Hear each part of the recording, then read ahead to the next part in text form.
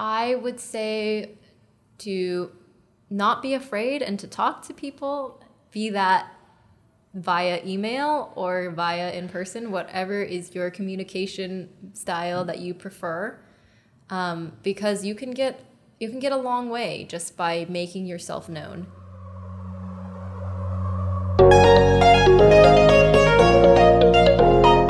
This is Max Q, the podcast by Peabody's Launchpad office dedicated to demystifying what life is like after graduation. Every episode, we sit down with a recent alum to get their take on what life is like for working artists in today's world. Multifaceted careers, time management, finances, finding balance between your work and your life. We explore that and more on the Max Q podcast.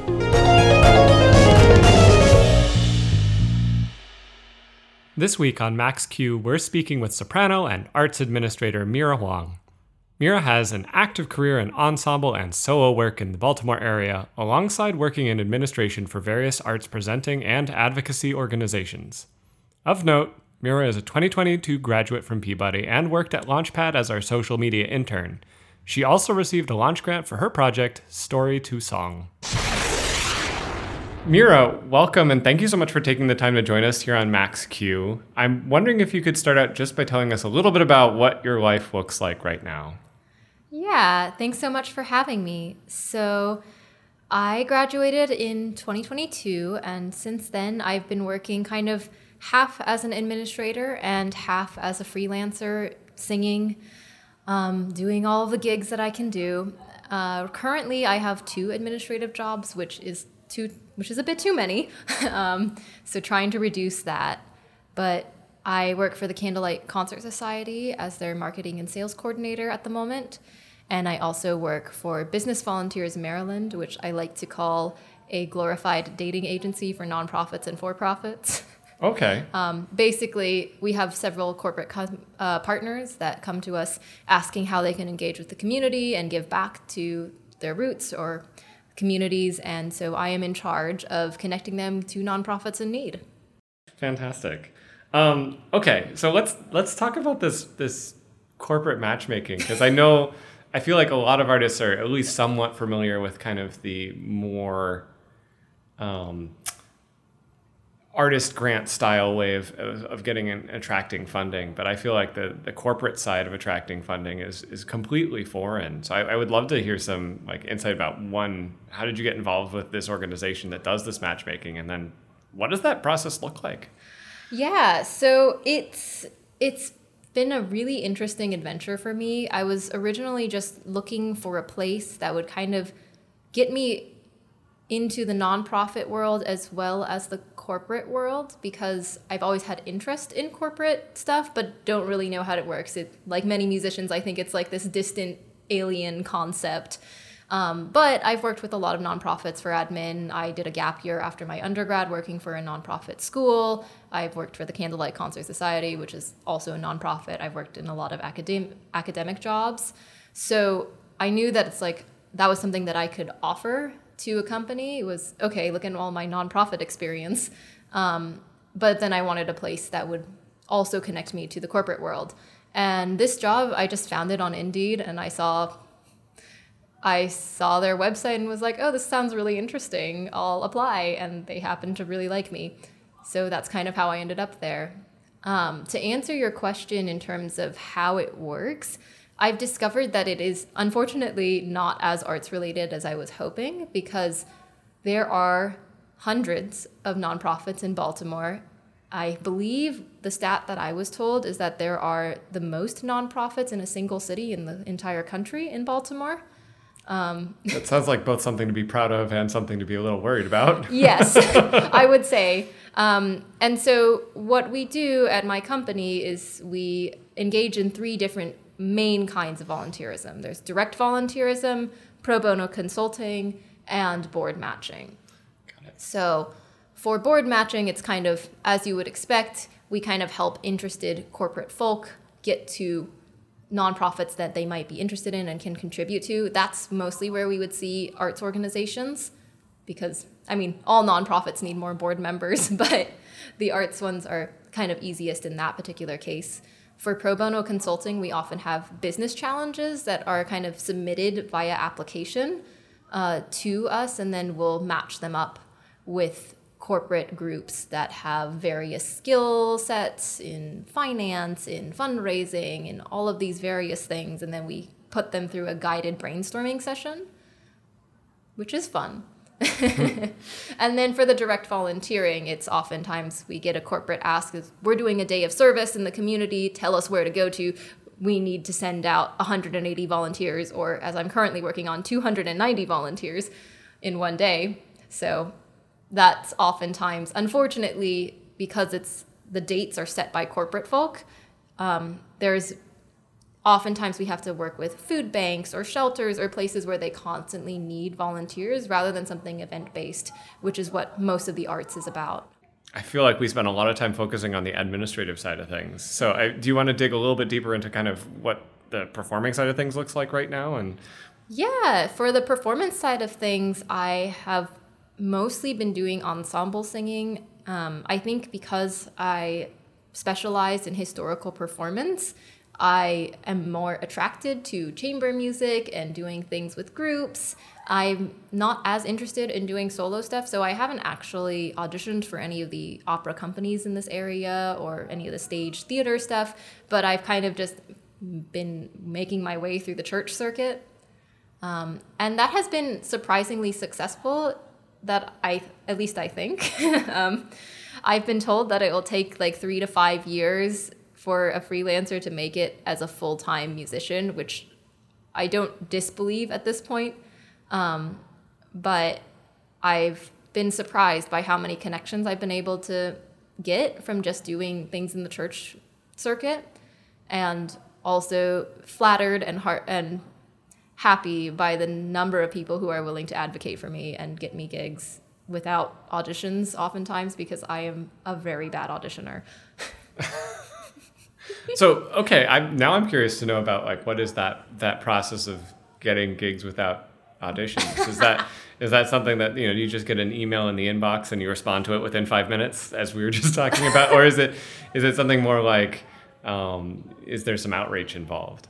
There is some outreach, and I think for me, my strength is that oftentimes the reason why I say I suck at auditions is because I am a soprano who can sing in straight tone. There are a lot of sopranos that can do that in this area, and so I'm working in a particular subfield that is especially competitive, and I don't necessarily have anything stunning or stellar to my voice that I can get across in 10 minutes, and I tend to get cold feet as well, so I can be very nervous and mess up my technique in auditions. I think many of us understand that feeling.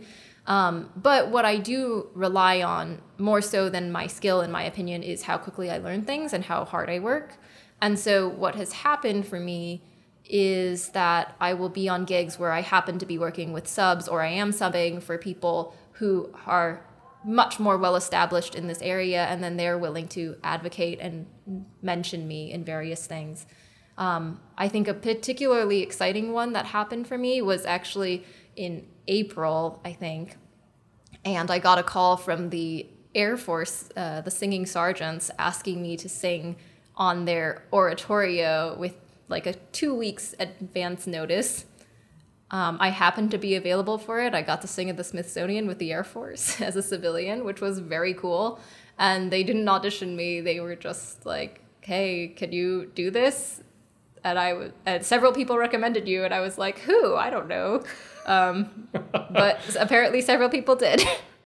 I feel like we kind of skipped a little bit around the outreach piece, because I hear about how like people were, advocating for you, and of course like you do good work, it gets noticed, and I think that there's always a desire for like reliable performers, right? Particularly in the choral scene where there's just a lot of need for last minute people. Yep.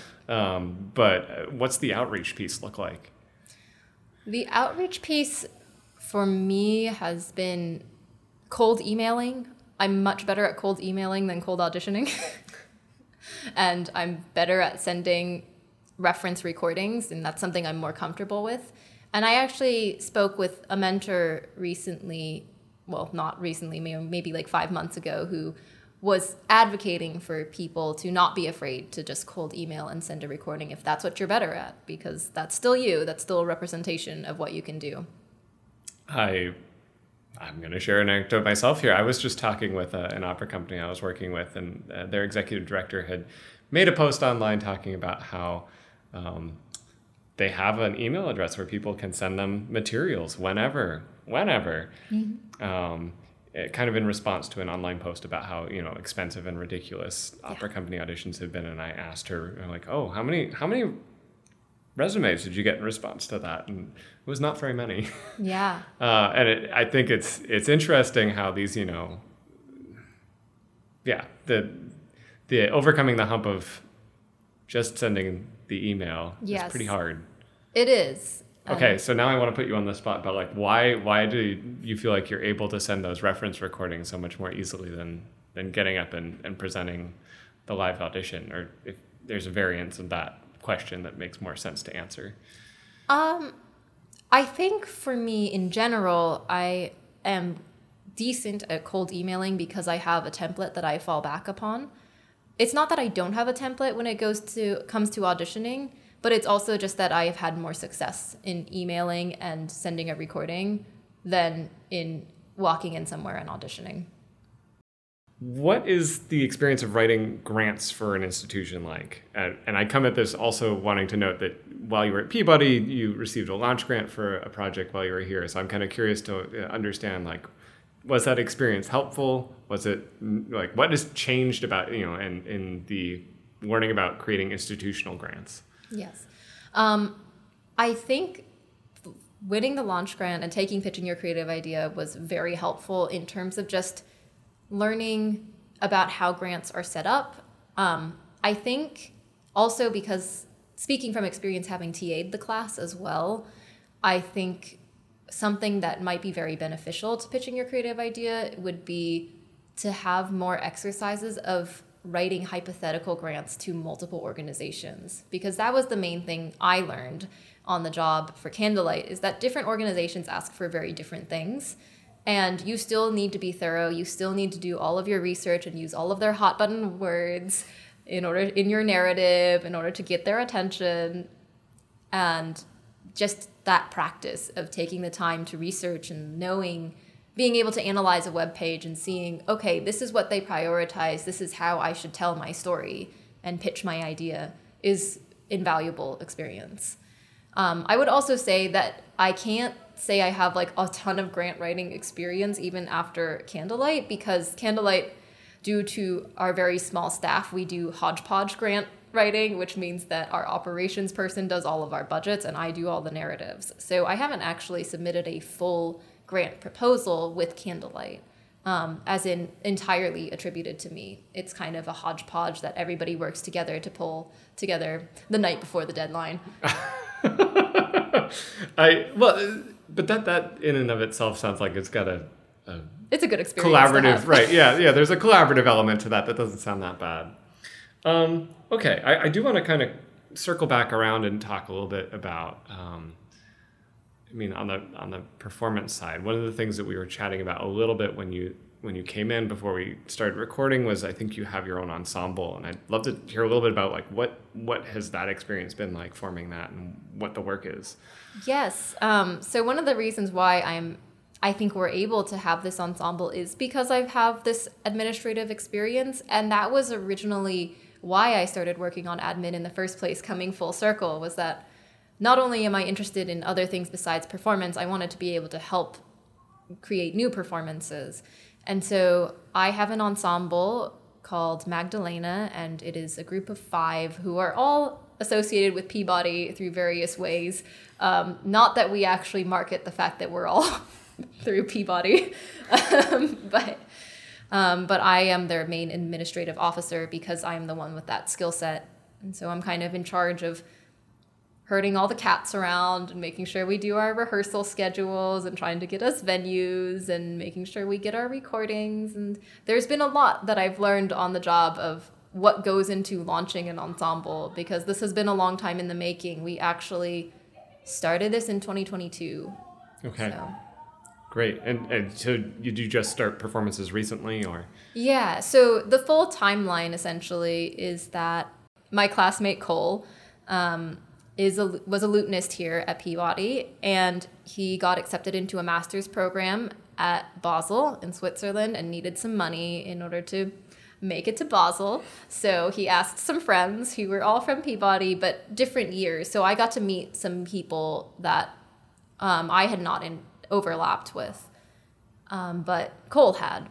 And so he asked us, because we were all there that one summer in 2022, hey, would you play with me for a benefit concert? Like, you're not going to get any of the proceeds, unfortunately, but we can make music together. And so 3 of us said yes, and we decided we really liked making music together. So we were trying to figure out, okay, well, we don't have an ensemble name, and Cole's going to be off at Masters for whoever knows how long.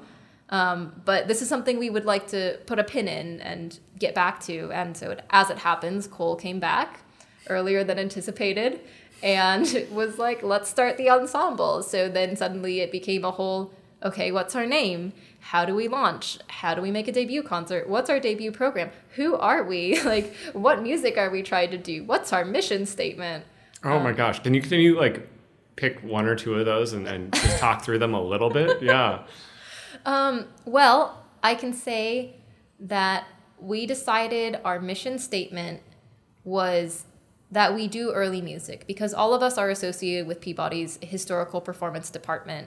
And in some ways it's saddening that we can't just be an entire historical department ensemble. Like, every member of Peabody's historical performance department would be so amazing to have in that group. But we also decided to keep it at 5, because 5 cooks in the kitchen is already quite a lot. And adding a 6th cook would be quite a lot. So we decided that we would do early music, but we also knew that we didn't want to be associated with one type of early music. There were some arguments back and forth of, does it make us more marketable to be in a specific niche, or does it make us more marketable to say that we can do all of this stuff and we are versatile? And we ended up taking the latter path, even though, I mean, one can argue that early music in of itself is a niche. But we decided that we'd like to do some traditional stuff, folk, Renaissance, medieval, some early Baroque.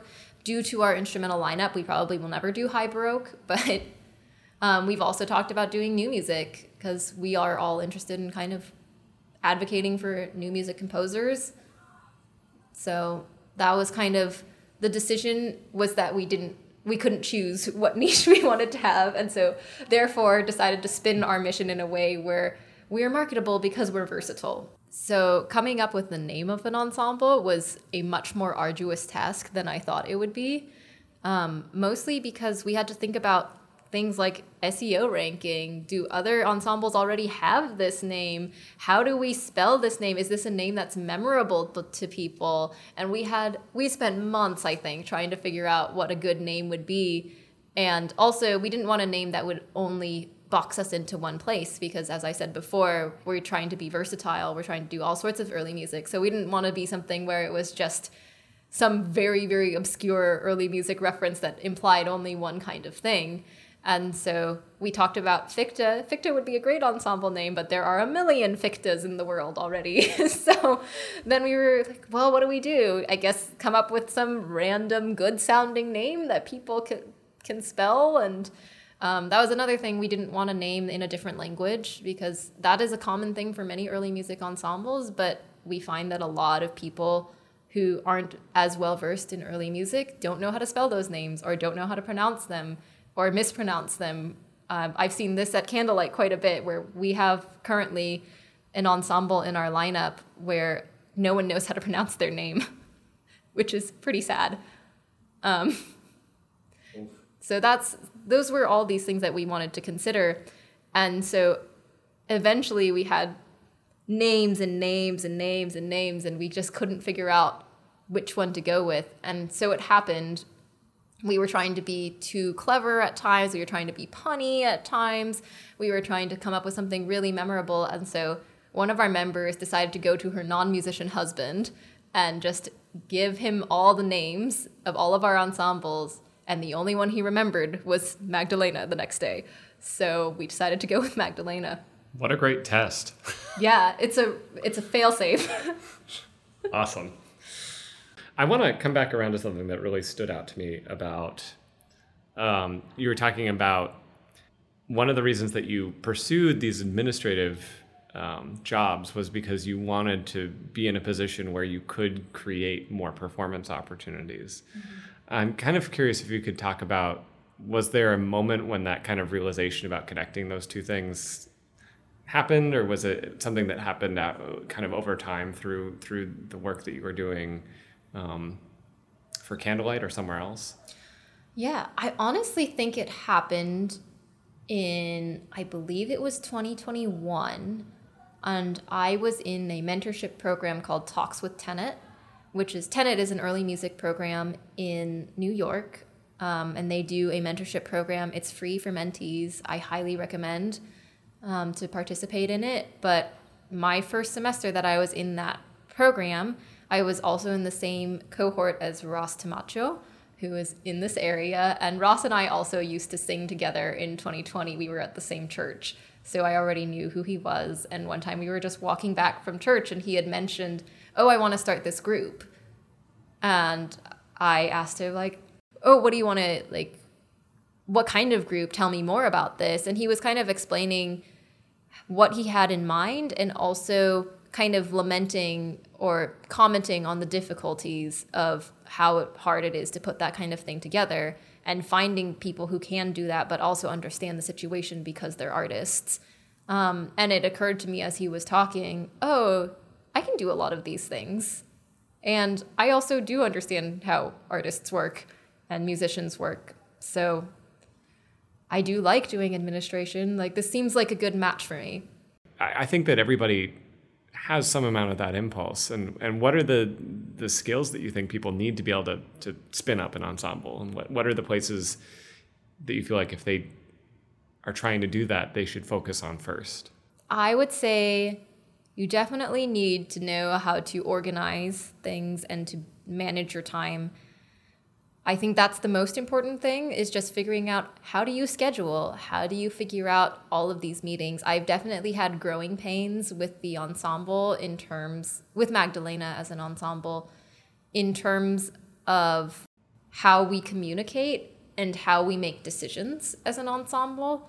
And these are some things where you sometimes, as an administrative officer, you need to know when you have the power to say yes for the ensemble and when you don't. Because especially when you're early in the group, you want to make sure everything is approved by everyone.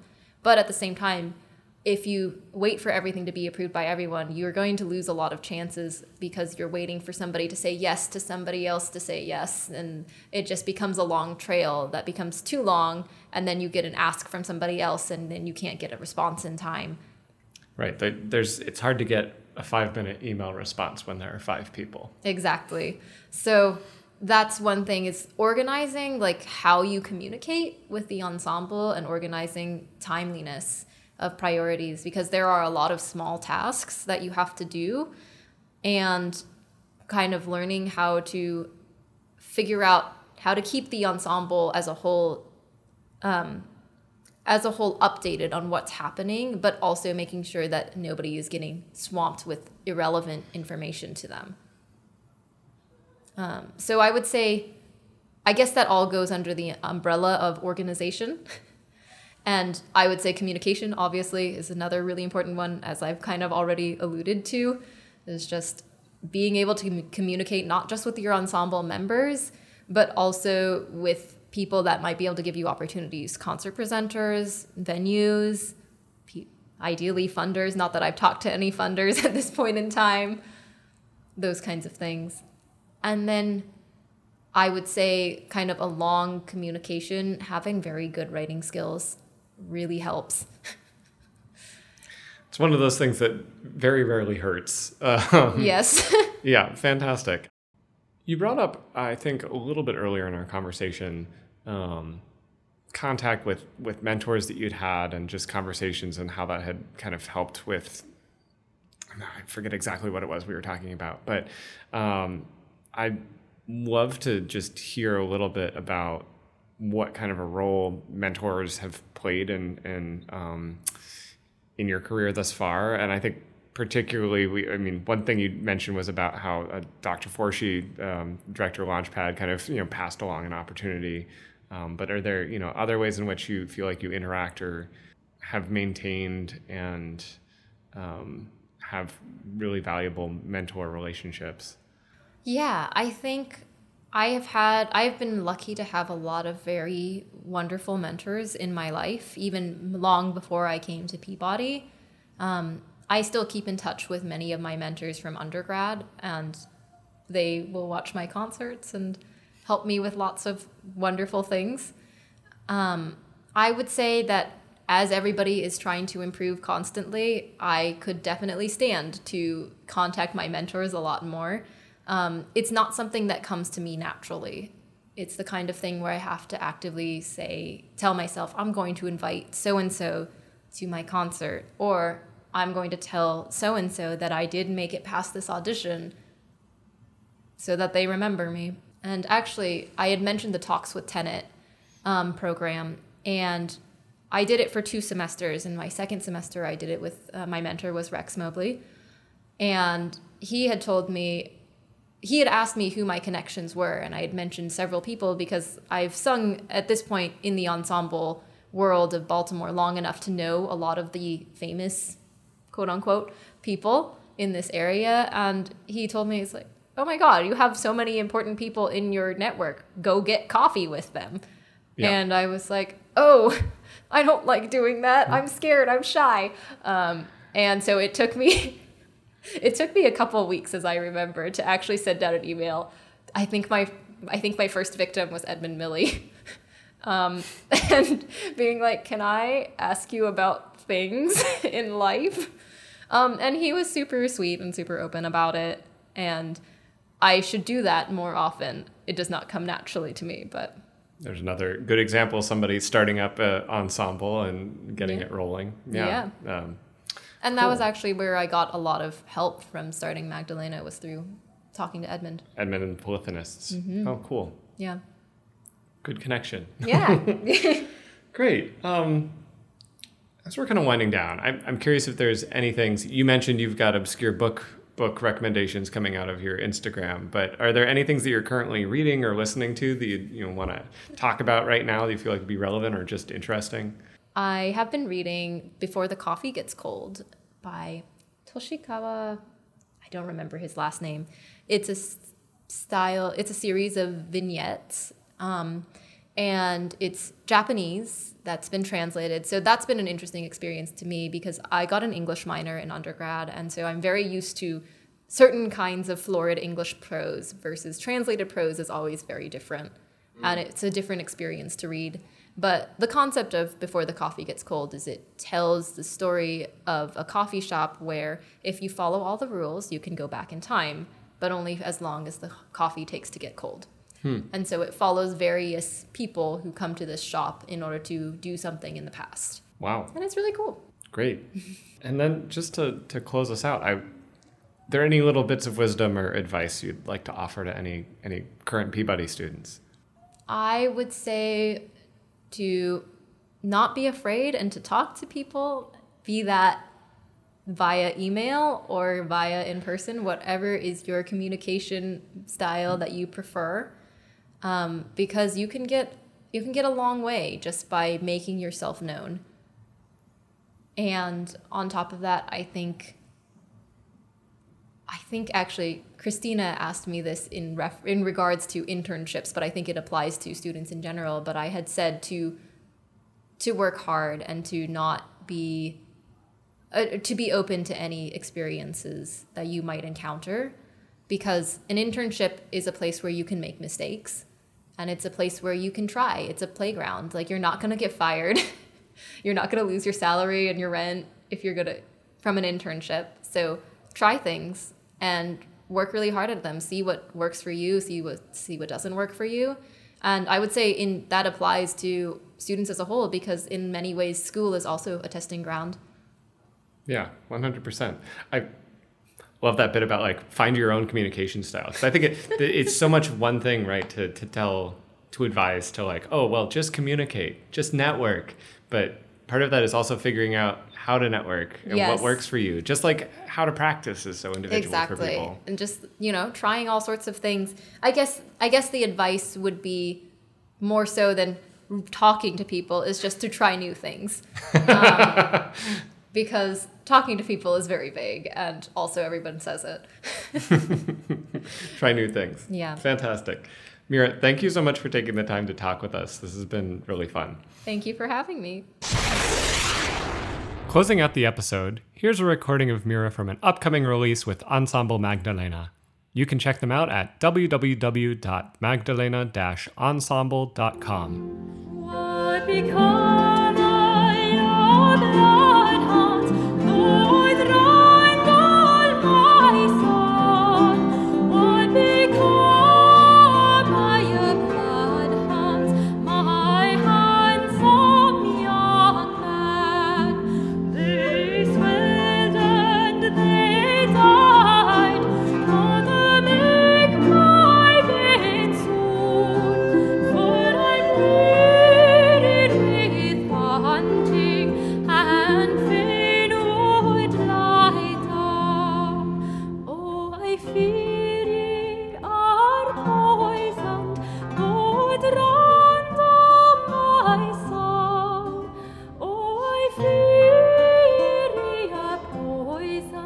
My heart.